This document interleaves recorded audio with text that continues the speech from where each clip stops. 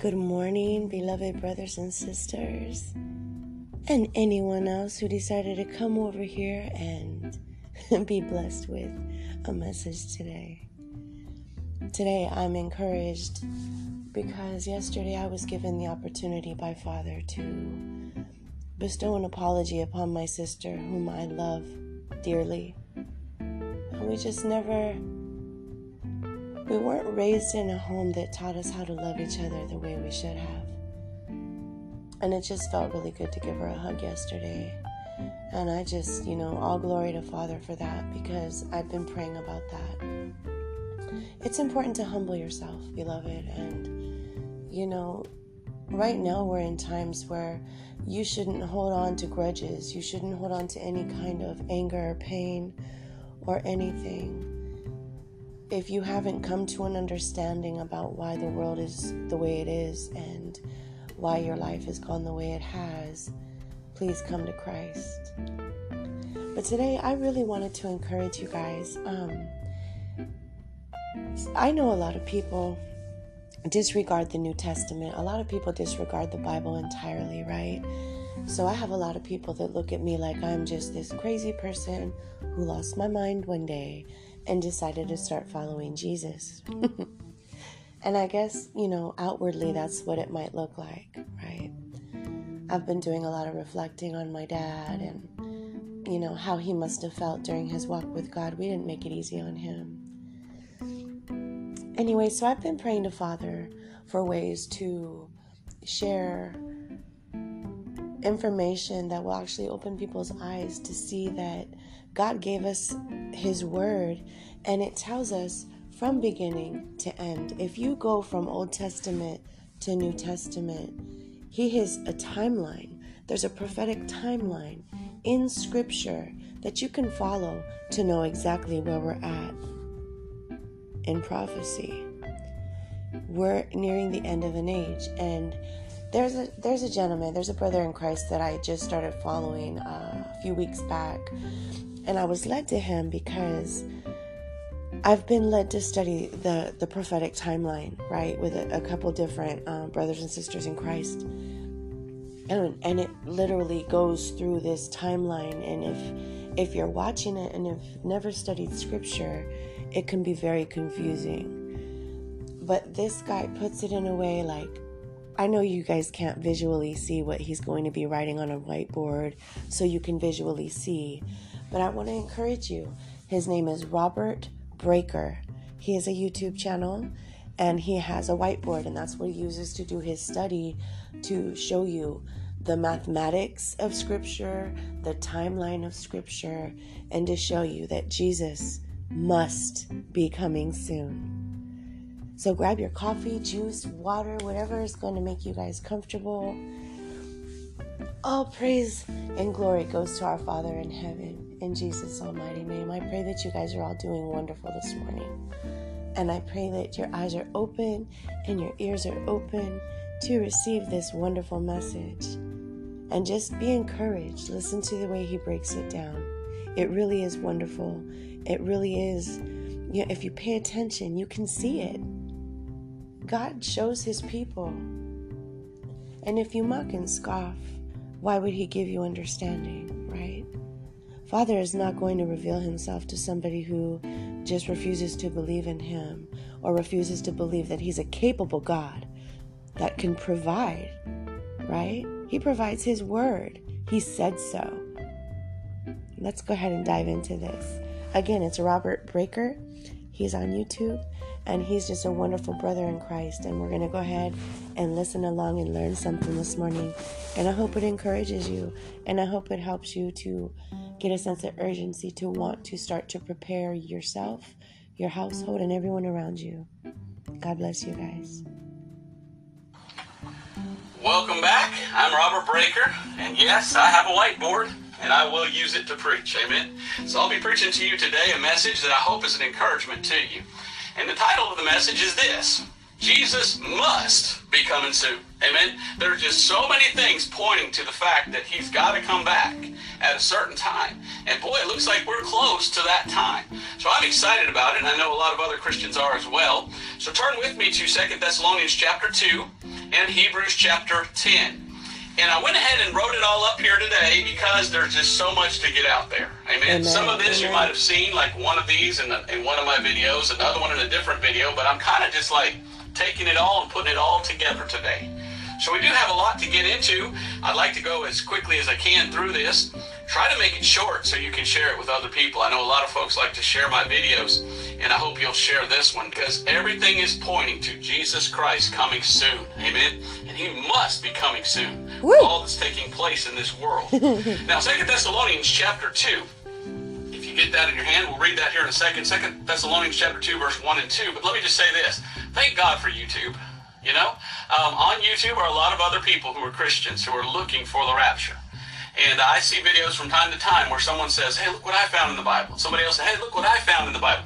It's almost like it's this huge puzzle, and this guy has a puzzle piece, and that guy has a puzzle piece, and this guy. And it's encouraging to get the whole puzzle and put it all together. That's right. So that's what we're going to try to do today. I'm going to show you all the puzzles, try to put it together. And the only conclusion that I can come to is Jesus must be coming soon if you believe the Bible. Now, let's go to 2 Thessalonians and verse 1 and 2. Now we beseech you, brethren, by the coming of our Lord Jesus Christ. Now when is he coming? He's coming at the rapture. And by our gathering together unto him. Rapture, gathering together unto him. That ye be not soon shaken in mind or be troubled, neither by spirit, nor by word, nor by letter as from us, as that the day of Christ is at hand. So the rapture is very, very close. Don't be shaken. I get phone calls sometimes from people saying, Brother Breaker, I'm shook up. It hasn't come yet. I'm depressed and I'm discouraged. When is he coming? Well, all I can say is he must be coming soon. That's right. Because what we're going to look at today points to, wow, I don't see how it can be much longer. Hebrews chapter 10. Hebrews chapter 10 and verse 25. In Hebrews 10:25. I'm going to pause this really quick, brothers and sisters. I want to say if you get discouraged right away with scripture or you just don't like to dive into it, just, understand the importance of it. God has hidden messages all throughout scripture for his people to discover, right? And it's really, really exciting, and it's really wonderful if you come to Christ and you allow Holy Spirit to indwell you and you allow him to guide you in scripture. He's the only one that can. Anyways, let's continue. I'm sorry, I get so excited. It says, not forsaking the assembling of ourselves together, as the manner of some is, but exhorting one another. That's what I'm hoping to do today, is to exhort you and to encourage you. Exhorting one another, and so much the more as ye see the day approaching. So much the more. As we see the day getting closer and closer, we should so much the more encourage one another. And I'm just excited to see people doing that. So the first thing I want to do today is I want to go to the scriptures. Does the Bible tell us when the rapture is? Well, there's two camps out there. There's one camp that says, yeah, it's in there somewhere. And then there's the other camp that says, no one can read the Bible and find out the exact day of the rapture. That's impossible. And I go, well, let's look at the Bible itself and let's see if we can answer that question. Is the date of the rapture in the Bible? Now, I don't claim to have found it.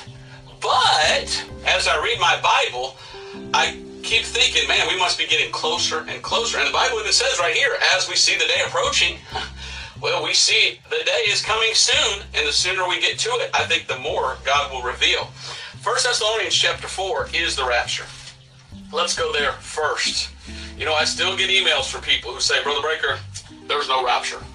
And comments, sometimes they'll leave in the comment section, there's no such thing as a rapture.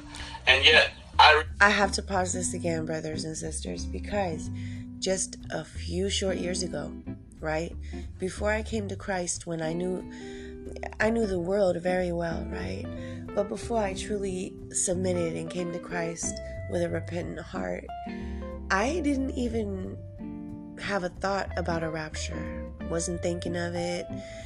Maybe had heard of it, but never really gave it much thought. And Father led me straight to information that confirmed it. So don't doubt our Father. Don't doubt what he was revealed to his people. Don't be a Pharisee. Don't be like those uber-educated men that couldn't be told anything because they knew, right? They're the ones that put our Savior to death. Anyways, let's continue. Read in the Bible all about it. So are they reading their Bibles? I wonder. But yes, there is a rapture. The rapture is in the Bible. And in 1 Thessalonians chapter 4, verse 13 through 18, we read about the rapture. It says, "But I would not have you to be ignorant, brethren, concerning them which are asleep." Now this is their body sleeping in the grave. Their soul is gone to heaven, those that are saved. "That ye sorrow not, even as others which have no hope. For if we believe that Jesus died and rose again, even so them also which sleep in Jesus will God bring with him." He'll bring their soul down to their body, resurrect their body, put their soul back in it, and then take them up in a glorified body with body and soul together.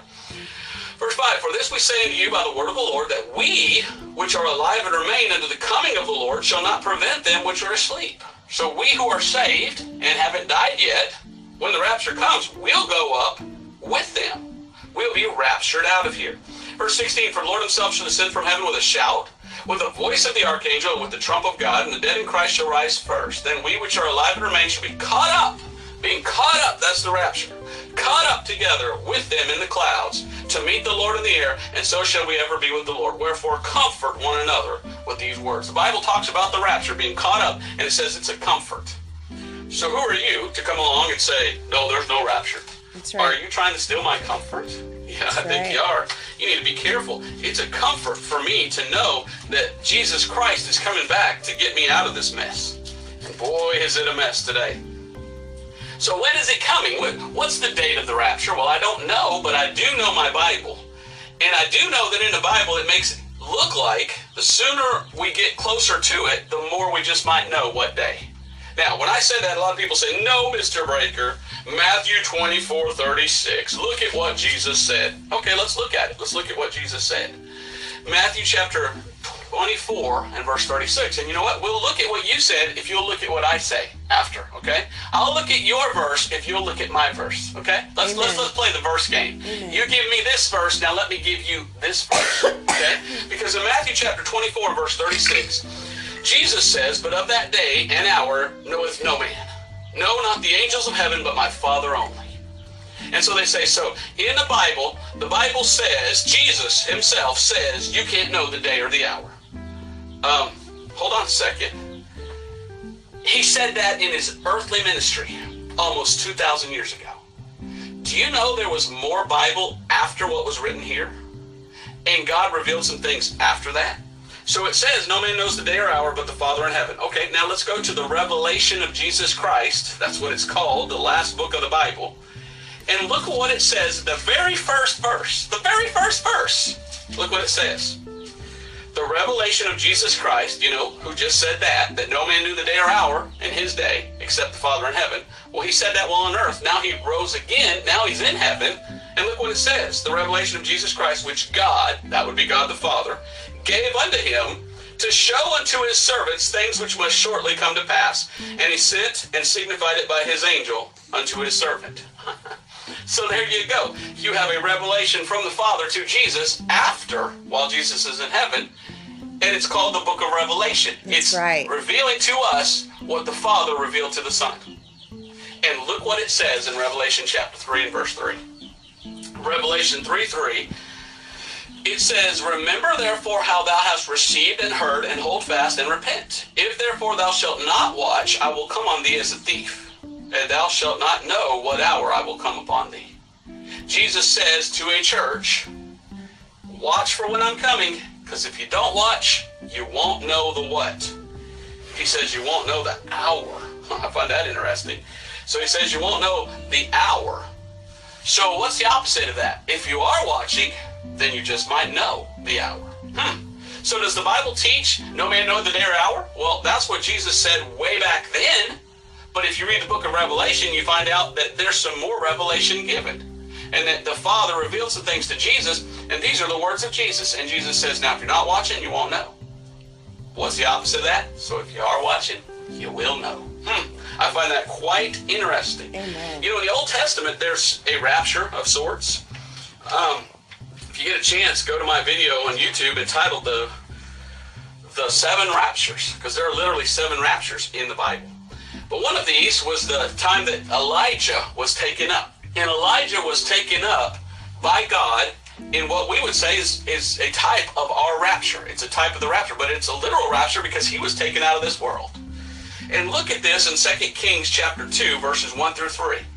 You see, he was a prophet, and he had, I guess you could call it, a school of prophets. And a lot of these people that learned from him, they were prophets also. And look at what it says here. 2 Kings chapter 2, verse 1. And it came to pass when the Lord would take up Elijah into heaven by a whirlwind, that Elijah went with Elisha from Gilgal. So Elijah had Elisha as his protege, I guess we could call him. And so he was learning from Elisha.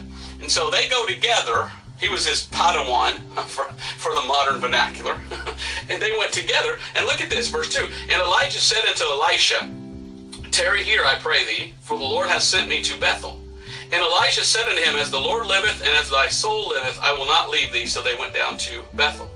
Now verse 3, And the sons of the prophets that were at Bethel came forth to Elisha, and said unto him, Knowest thou that the Lord will take away thy master from thy head today? And he said, Yeah, I know it. Hold ye your peace. And it says it another time there, I believe. But look at that. Here was the rapture for Elijah. And the prophets came to Elisha and said, Hey, today's the day that he's getting raptured. Did you know that? He goes, Yeah, I know. What an interesting thing that in the Old Testament they knew the very day of when the rapture was going to take place. Wow. Is it possible in the New Testament to know that? Well, I'm not saying I do. I'm not saying I don't. But if you go to the scriptures, what does it say in 2 Peter 3:8? Well, let's go ahead and read that. 2 Peter chapter 3:8. By looking at the scriptures, I can come to no other conclusion than it's very close to the time of when the rapture should be. 2 Peter chapter 3 and verse 8. But beloved, be not ignorant of this one thing. Peter says, hey, don't be ignorant, okay? Well, how do you not be ignorant? You study. Paul says, study to show thyself approved unto God. 2 Timothy 2:15. So Peter says here, but beloved, be not ignorant of this one thing, that one day is with the Lord as 1,000 years, and 1,000 years as one day. So in the eyes of God, 1,000 years is like one whole day, because God's outside of time. He's eternal. He's in eternity. So he's looking in on time, and to him, it's, goes by real fast. 1,000 years seems like a day to him. But there's a little more to that. Do you know that in the Bible says that God created everything in 6 days, and on the seventh day, God rested? So you have the first day, the second day, the third day, the fourth day, the fifth day, the sixth day, the seventh day. And if you take those 7 days of literal creation and you look at the history of the world, you find out that the world is only about 7,000 years old. That's right. Actually, 6,000. If you get a chance, go to my video on YouTube entitled The 7,000 Years of Human History. Blow your mind. Let me go ahead and pause it again, beloved, because part of awakening to the truth of Christ is awakening to the absolute lies of this world, right? Coming to the understanding that they push these things on us to indoctrinate us and to program us to think and believe certain things to disprove the Bible.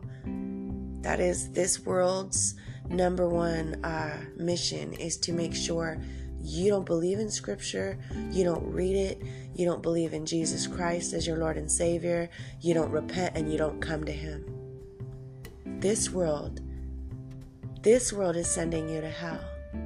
This world wants you to be consumed by everything around you and just go, go, go, go, go until you're done. Anyways, let's continue.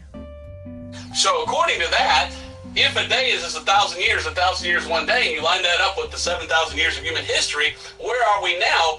We're about right here.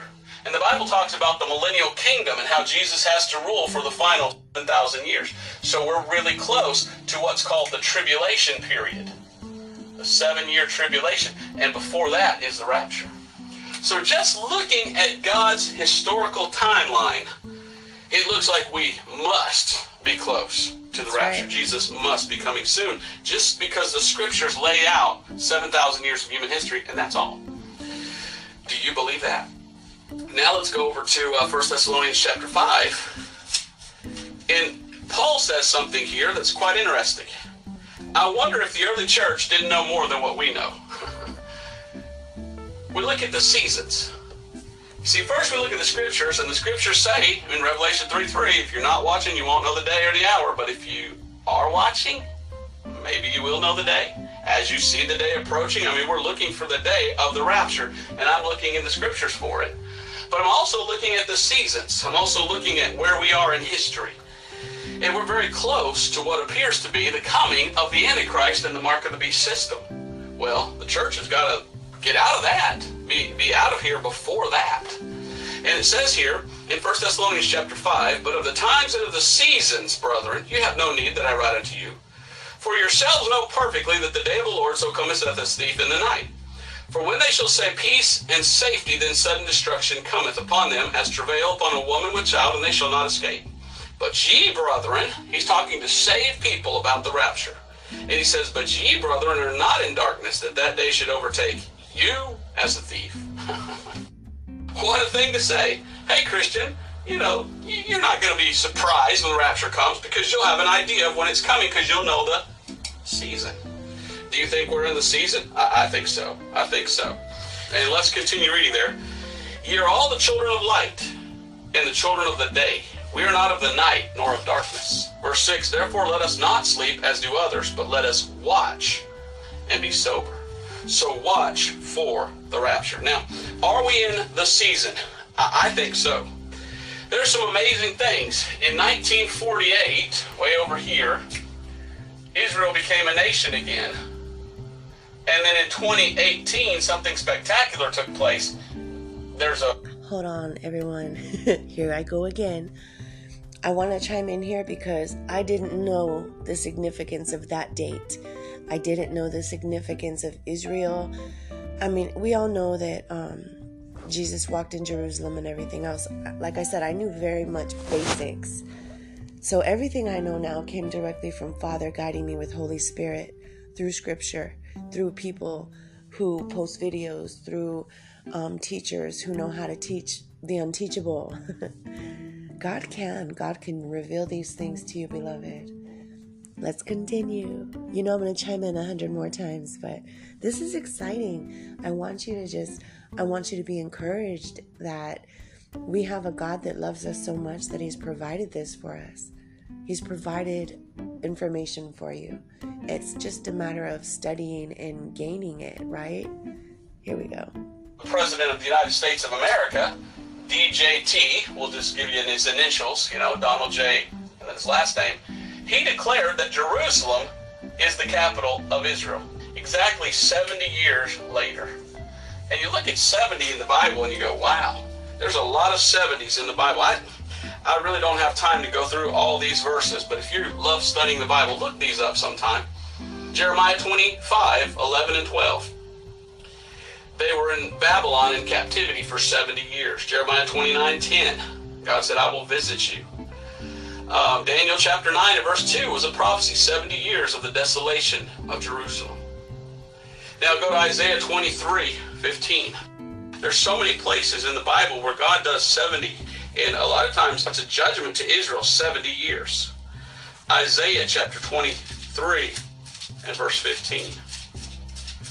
Isaiah 23, 15, look at this. I find this interesting. Isaiah chapter 23 verse 15 says, and it shall come to pass in that day that Tyre shall be forgotten 70 years.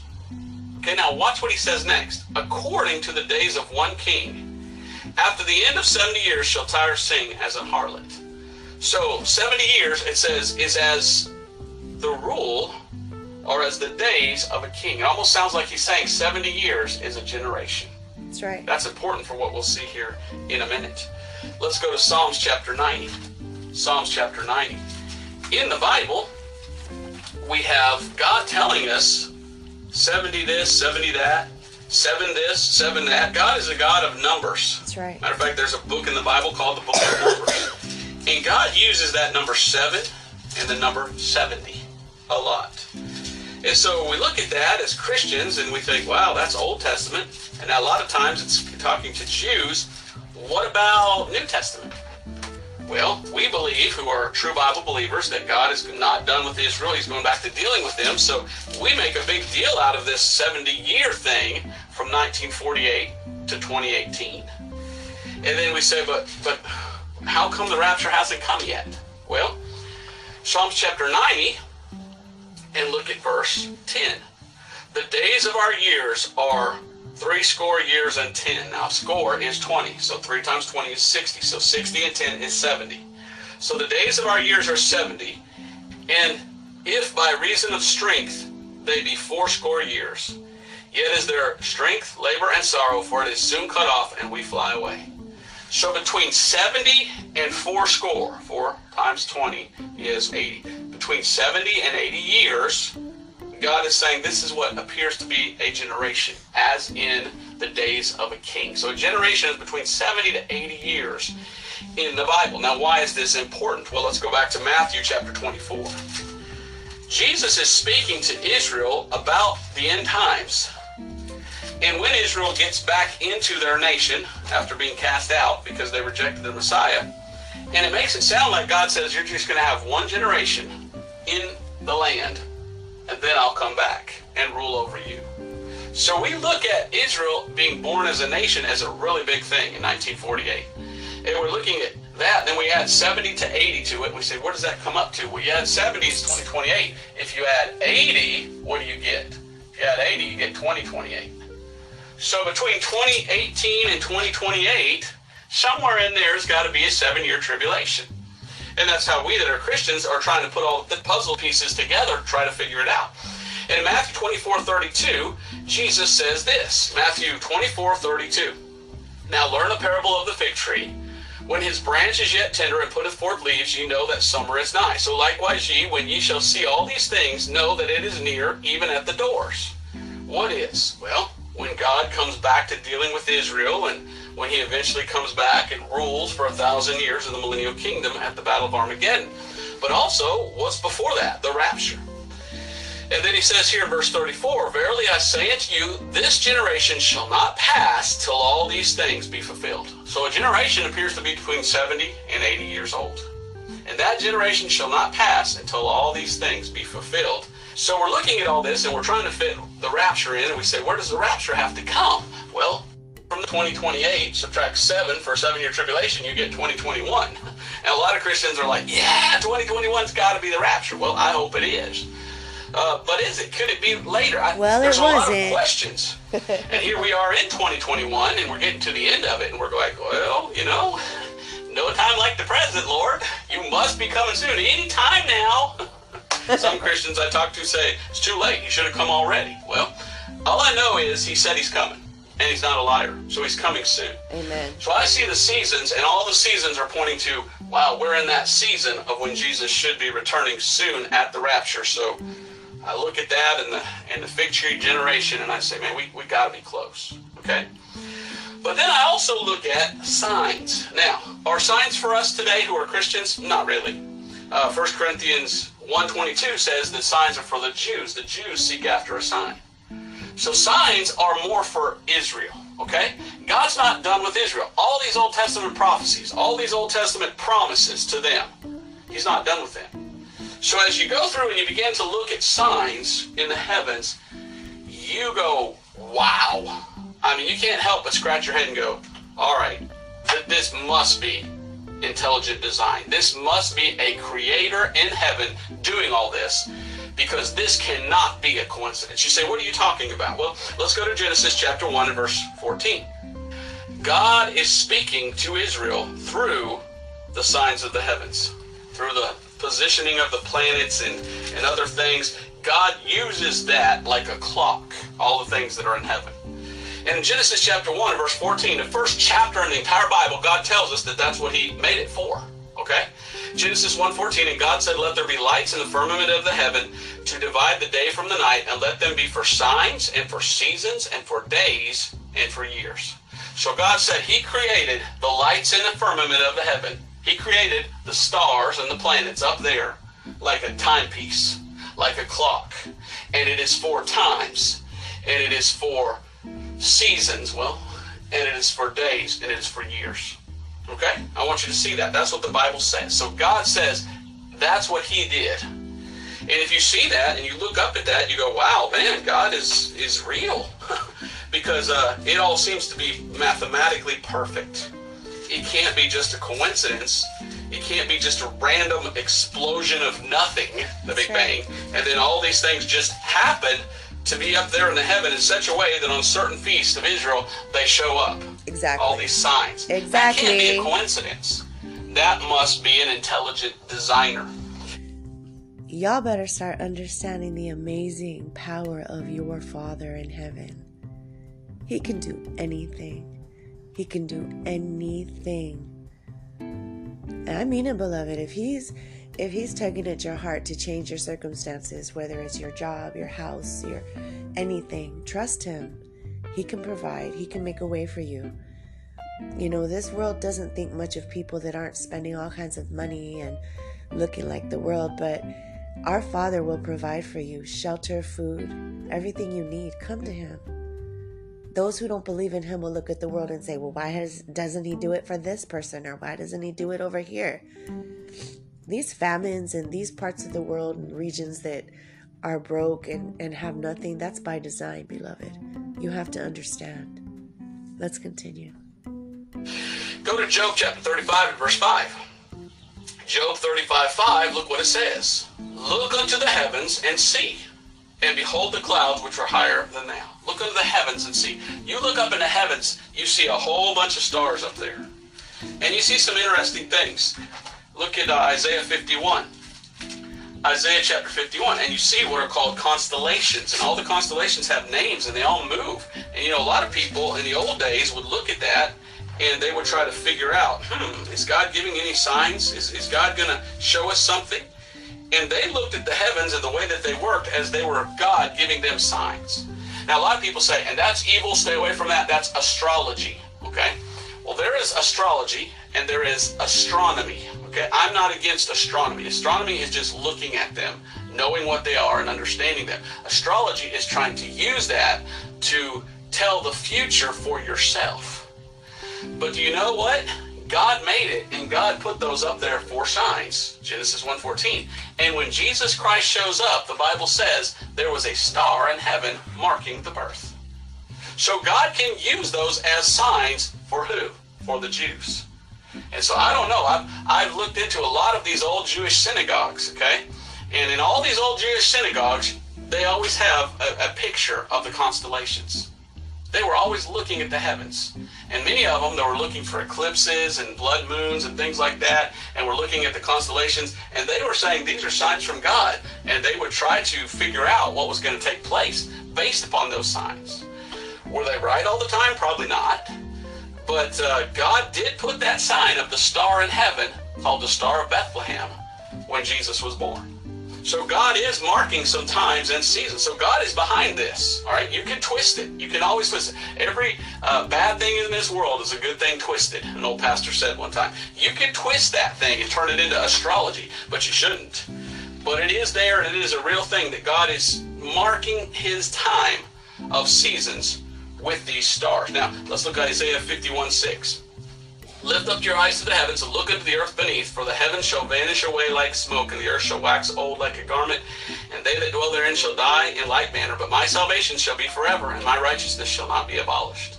So lift up your eyes to the heavens. God is saying it's not wrong to look up at the heavens. Now, there are other verses in which God says, but you're not supposed to worship the heavens. All right, you only worship the true God, not the other ones. You know, there are what's called fallen angels and things like that.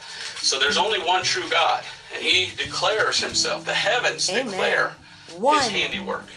Now go to Daniel chapter 6 and verse 27. Daniel 6:27 says this. He delivereth and rescueth. Who is he? God, the God of Daniel, the true God. He delivereth and rescueth. He worketh signs and wonders in heaven and in earth. Who hath delivered Daniel from the power of the lions. So the true God delivers signs in the heavens. Again, who are the signs for? Well, the signs are for the Jews. Let's go to Luke chapter 21. So God can do signs in heaven, and he can mark events that are to happen on this earth by celestial signs in heaven. Amen. That's just Bible. And I'm surprised people would speak against that. I've talked about something like this before, and people say, oh, Breaker's into astrology. I'm like, no, I don't believe in astrology. I don't believe in the horoscope. But I do believe in a God who is so powerful and so all-knowing that when he put up everything up in the heavens, he knew what would happen on earth thousands of years before it did. And he put corresponding signs in heaven so the people on earth would go, oh, wow, this just happened. Oh, well, God already knew it was going to happen. So God is showing us how intelligent he is and how he can know the future. That's just amazing to me. So here we are in Luke. And look at what it says here in Luke 21:11. Luke 21:11. And great earthquakes shall be in diverse places, and famines and pestilence and fearful sights, and great signs shall there be from heaven. Great signs shall there be from heaven. Again, who are the signs for? The Jews. I didn't get a chance to read Job 38, verse 31 through 33, but it talks about the Mazzaroth, and it mentions constellations, and it talks about the ordinances of heaven. Now let's look at Acts chapter 2. All right, I'm trying to get this all together for you to show you that, yes, God put the stars and the planets in their cycles, in their rotations, and he did it in such a way that he knew exactly what was going to take place on this earth for 7,000 years. And he knew how to do it in such a way to line things up in heaven so that when that happened, there was something up there that a person looks up and goes, that just happened to happen at the same time we did that, you know. That couldn't have been an accident. That had to have been God saying, yeah, I knew that was going to happen. So that's amazing. Now, Acts chapter 2 and verse 19. Acts chapter 2 and verse 19. This is a prophecy from Joel of what will happen in the last days, verse 17. And it says this. Look at this in verse 19. And I will show wonders in heaven above and signs in the earth beneath, blood and fire and vapor of smoke. So God says he will show signs on the earth, but he will also show signs in heaven. Now look at verse 20. What are some of these signs? The sun shall be turned into darkness and the moon into blood before the great and notable day of the Lord come. So the Bible teaches that God gave us those things in heaven for seasons and for times. That's right. And for years. And there are markers. And they come around and they do things in the heaven. And if you follow that, now I'm not saying you should as a Christian. I believe that the signs are more for the Jews. But if you look at it, and that's what we're going to do today, we're just going to look at a couple examples. You go, wow. You can't help but go, wow. There must be a God who did this. Have you ever studied Shemitah cycles? Now some people spell it S-H-E-M-E-T-A-H. I like the I. Shemitah. I just heard about this. God is a God who always uses the number 7. I don't have time to go back and read you the law. You know, and I discovered that too. Beloved, if you guys go back to the beginning of this podcast, when I first started as Conspiracies and Milk, I would do podcasts led by the Spirit, and I did a podcast on sevens. Just sevens were everywhere, revealing themselves to me, and it was phenomenal. And I shared with y'all how many times 7 was very, very important in my life, even down to the letters in all my kids' names and grandkids' names being 7. Not even planning, right?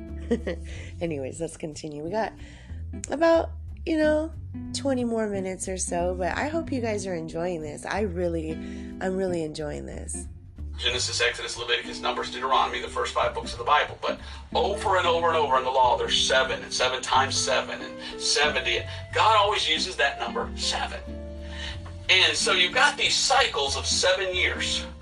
Well, someone sent me a video here not too long ago, and I looked at it and I just went, wow. It was pretty amazing how they said, we look at things differently, don't we, than God does. Oftentimes we look at things different than the way God does. But if God is looking at everything in 7-year cycles, which we usually don't, but this is how God told the Jews to look at things, is 7-year cycles. When you look at the 7-year cycle, and that's what a Shemitah is, it's a 7-year cycle. As a matter of fact, doesn't this go back to Daniel? Book of Daniel and the prophecy of 70 weeks, and it was a week of years, so it was Shemitah cycles. Well, you look at the Shemitah cycles, and you look at these signs in heaven, you can't help but come to any other conclusion than there is a God in heaven who is behind everything, who is helping his people Israel, and who is being there for them and showing them signs in heaven of what he's going to do for them. I just can't help but see it. Let me give you an example. A lot of people say World War II help the Jews get back their nation. The old saying is this: World War I prepared the land for the Jews because of the Balfour Declaration and all that stuff. And then World War II prepared the Jews for the land because of the Holocaust and all that. Many people around the world who were Jews or who claim to be. There's some false Jews, so I don't know who's the true ones, who's not. All I know is the nation of Israel exists again after almost 2,000 years, just like the Bible prophesied. But a lot of people came back to the nation of Israel who claimed to be Jews. When they came back in 1948, right, the World War II ended in about 45. World War II ended, and then in 1947, the United Nations partitioned the land, the Holy Land, and said the Jews can have part and the Arabs can have part. And they moved in 47, and in 48 they declared themselves a nation in 1948 during this Shemitah cycle, the rebirth of Israel. And it just happened to be during this Shemitah cycle that in heaven there were 4 blood moons during that time period. And what's amazing to me is they always seem to appear on Jewish feasts. So if you're a Jew and you realize part of the feast of Israel depends on the moons and you're supposed to be looking at the moons, if you're a Jew and you're looking, you'd be like, wow, there were just 4 blood moons. That's interesting. And these are called the blood moons. And it just so happens they correspond in the Shemitah cycle of when they became a nation again. Just coincidence. Nothing to see here, right? Telling you. Except for the fact that you have 52 to 59. That's the first cycle, okay? We're going to look at the Shemitah cycles after Israel became a nation. From 52 to 59 would be the first cycle.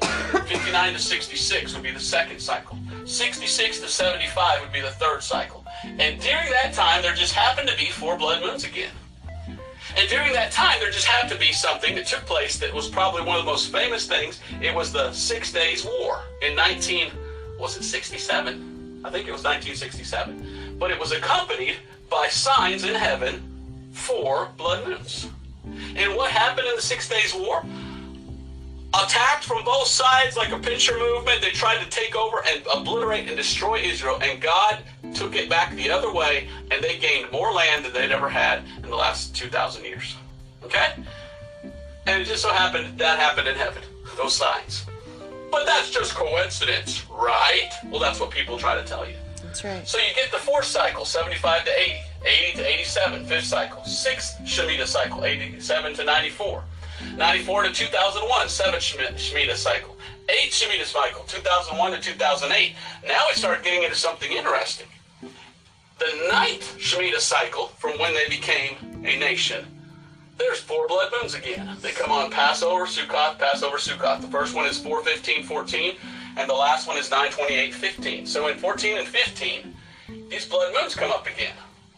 And you look at that and go, except for the fact that in the next couple of years, something big happens for the nation of Israel. In fact, on September 23rd, 2017, there's this sign in heaven that sounds a lot like Revelation chapter 12. And guess what? That sign has something to do with something that took place later. And eventually it led to Donald J. You-know-who, DJT, president, declaring that Jerusalem is the capital of the nation of Israel. Just coincidence, right? Oh yeah, just coincidence, ha. Or maybe there's a God in heaven that cares about his people, the Jews, and he's giving them signs in heaven saying, look, you will have a victory here. You will be reborn. You know, Israel was born at the beginning out of war. Did you know that? God chose Joshua to go in and start a war and take over, and the nation of Israel was founded through war. That's right. Well, after the Second Great War, they're founded again after a war. And so they're going through this Shemitah cycle, and September 23rd, 2017, there's this sign in heaven, and you look at that sign, and guess what? It corresponds to a president of the United States of America saying, no, Jerusalem is your capital. And now Jerusalem is the capital of the nation of Israel. Just coincidence, right? Wink, wink. No, I don't think so. I don't think it's just a coincidence. So that's the 10th Shemitah cycle right here, okay? From 2015 to 2022. So that Shemitah cycle is over in 2022, and then is going to start the 11th cycle. That would be a great time for the tribulation, because the number 11 in the Bible is the number for judgment. Amen. Yeah. And what is the tribulation according to the Bible? The 7-year tribulation 7 years is the time of Jacob's trouble. It's a time of God judging Israel. And then at the end, God coming back. So 2022 to 2029. Now I don't understand all this because, we're in 2021 now. Maybe the rapture takes place and then comes the tribulation. I don't know. But it's interesting. Someone sent me a video about the Shemitah cycles, and I was looking into it, and just to see how God does everything by the number 7, and just, wow, this would be a perfect time during this Shemitah cycle for the Lord to come back, wouldn't it? It would be great. Well, if that was enough right there, that should be enough to make you want to get saved, because Jesus is coming soon, and everything in the Bible is true. And right now, God is dealing with the church, but when the church leaves at the rapture, God goes back to dealing with the nation of Israel. Amen. He's showing them through signs in heaven and through the Shemitah cycle, hey, I'm not done with you. I'm not done with you. So that's amazing. That is amazing. Now, there's another thing that I look at in the Bible that makes me think that Jesus is coming soon, and that's the specific feasts. Okay? The specific feasts of Israel. There are some feasts in Israel that are to be kept by the nation every year. Amen, amen. There are actually 7 feasts. Trumpets. You get a chance to look up my video on YouTube entitled The 7 Feasts of Israel. And those feasts go like this. First of all, it all comes with a moon. So there's a new moon. And from the new moon, you're supposed to count 14 days for Passover. All right, I believe this is right. Now, I've taught this before because this is what I learned. But please study it for yourself. I don't want to be wrong, but this is how I've understood it. So I could be wrong on some of the days here. I don't know. So look this out. But I'm not wrong on the feast. These are the feasts, okay? So the first feast is the Feast of Passover. And the Feast of Passover is the first feast every year. It comes around springtime. 24 hours after the Passover begins a feast called the Feast of Unleavened Bread. That's the second feast for Israel. After that comes the Feast of First Fruits, between 2 to 6 days later. But guess what? I say 3 days because it looked like in the time of Jesus it was 3 days because Jesus was buried and rose again the third day and all that. Or maybe 2 days. It could have been 2 days because it would have been 3 days after the Passover that he rose again. Then you have 50 days to the Pentecost, okay? And that's the end of the spring feasts. Then you have to wait 135 days, and then comes the Feast of Trumpets, which would be the 5th of the Feast of Israel, the 5th feast. That is, of course, the Feast of Trumpets. Oh, I erased it here a little bit, sorry. That's the Feast of Trumpets. After the Feast of Trumpets, 10 days, is the Feast of Atonement. That would be the 6th of their feasts. Let me pause this one more time. I'm going to pause this. This is the last time I'm going to pause it for time's sake. I just want to encourage you guys, follow Robert Breaker on YouTube, because when you're watching him with the whiteboard and you get your Bible, you're able to gain more understanding with it. I'm a visual type of person, so Father knows this helps me. And so I'm sharing it in hopes that it'll help somebody else who is a visual learner. So it's really fascinating. God does everything for us. He provides everything for us to discover. Get excited. Jesus is coming soon. Everything in Scripture is real. It's not just stories, beloved. Hang on tight. He's coming for the church soon. You want to be a part of that? Let's continue on. Is 5 days or so is the Feast of Tabernacles, which is the 7th feast. 73 days later is the Feast of Hanukkah. Now that feast is not one of the feasts mentioned in the law, in the Torah, if you will. The first 5 books of the Bible are Genesis, Exodus, Leviticus, Numbers, and Deuteronomy, and those give the law. Well, Hanukkah's not mentioned in the law. These other 7 are. There's actually another feast called the Feast of Purim. And I don't have time to get into Purim, the Feast of Purim. HaPurim. I always think of that because we went to a Jewish place one time on their Feast of Purim and listened to their beautiful music and things like that. So there's Purim and there's Hanukkah. Those are 2 other feasts that they made kind of as their custom, and that it's in the Bible, but it wasn't in the original 7 in the first 5 books of the Bible. So there's these other 2 feasts also. And I just wanted to throw that out there. But the 7 main feasts under the law of Israel are Passover, Unleavened Bread, First Fruits, Pentecost, Trumpets, Atonement, and Tabernacles. Those are the 7 main ones. So you don't have to know about Hanukkah, although that is an interesting one. So, in the Bible, the Apostle Paul got some revelation from Jesus Christ. And one of the things that God revealed to Paul was this, because Paul writes about this a lot in his epistles, is the fact that Jesus is represented by these feasts. So these feasts all represent something that takes place in the life of Jesus Christ. For example, 1 Corinthians 5:7. 1 Corinthians 5:7, the Bible teaches, Christ our Passover is sacrificed for us. The end of the verse. Even Christ our Passover is sacrificed for us. And what is he? He's the unleavened bread. Now also, Christ is also first fruits.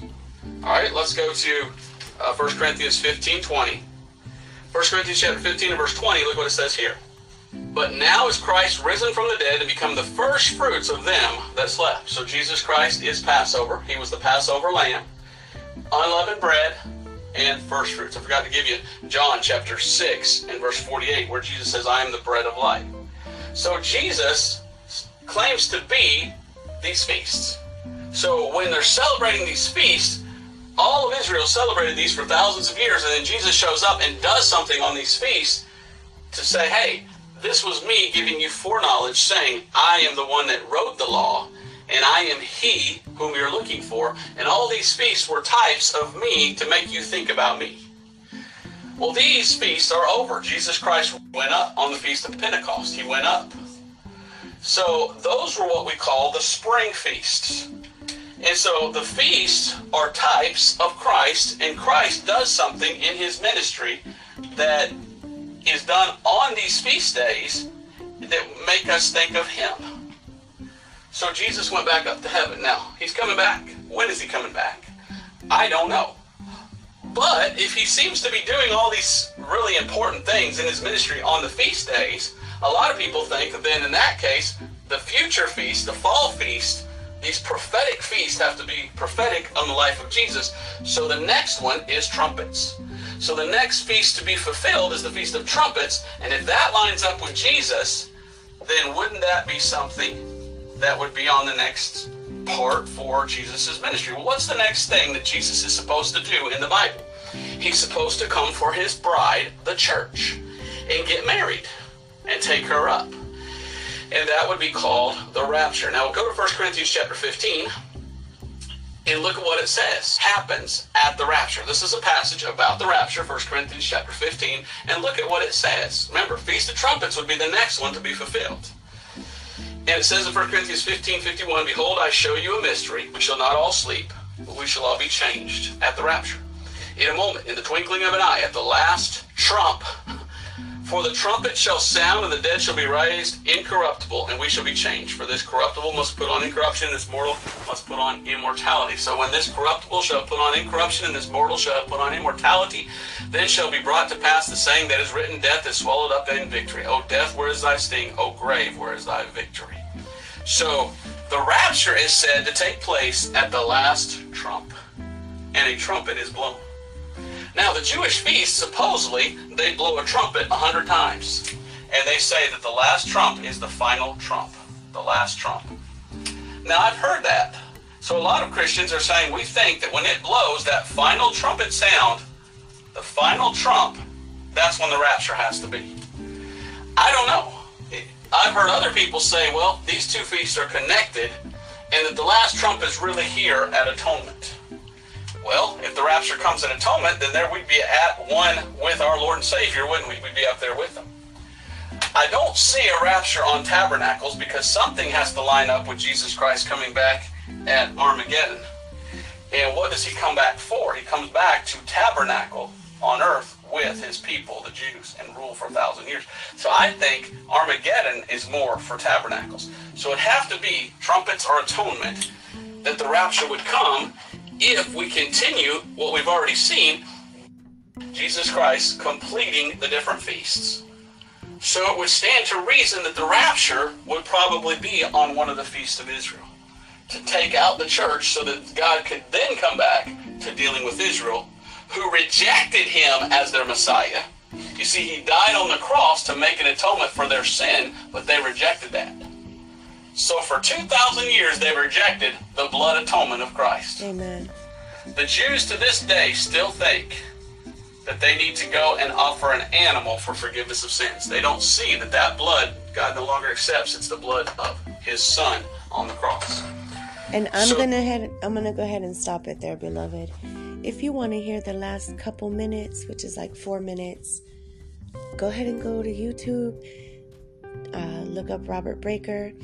The episode for this one was Jesus Must Be Coming Soon.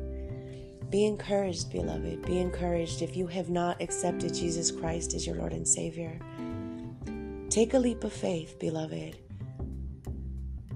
Call on him. Call him into your life. Call him into your heart. We're all sinners. We need him. We need to be saved from this fallen world. He's the only way. And he's the only one that ever claimed it. Muhammad will not save you. Buddha will not save you. Allah will not save you.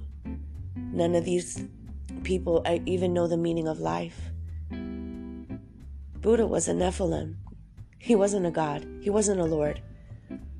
He was a Nephilim. That's why they have huge giant teeth that belong to him. Allah was a fallen angel disguised as a god who spoke to Muhammad.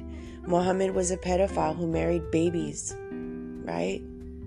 Jesus Christ was holy because our Father in heaven is holy. Our Father isn't disgusting and detestable and perverted. Anybody who partakes in any of those things aren't of our Father.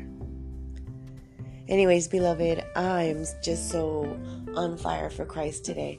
I really pray that you receive a message. I pray that this encourages you to study further, right? To have the Lord himself reveal to you what's coming so that you can prepare yourself, mind, body, and spirit. God bless you guys. I pray you have all you need. I pray that this has been edifying to you. And I pray that you'll come back next time. Have a wonderful day in the Lord.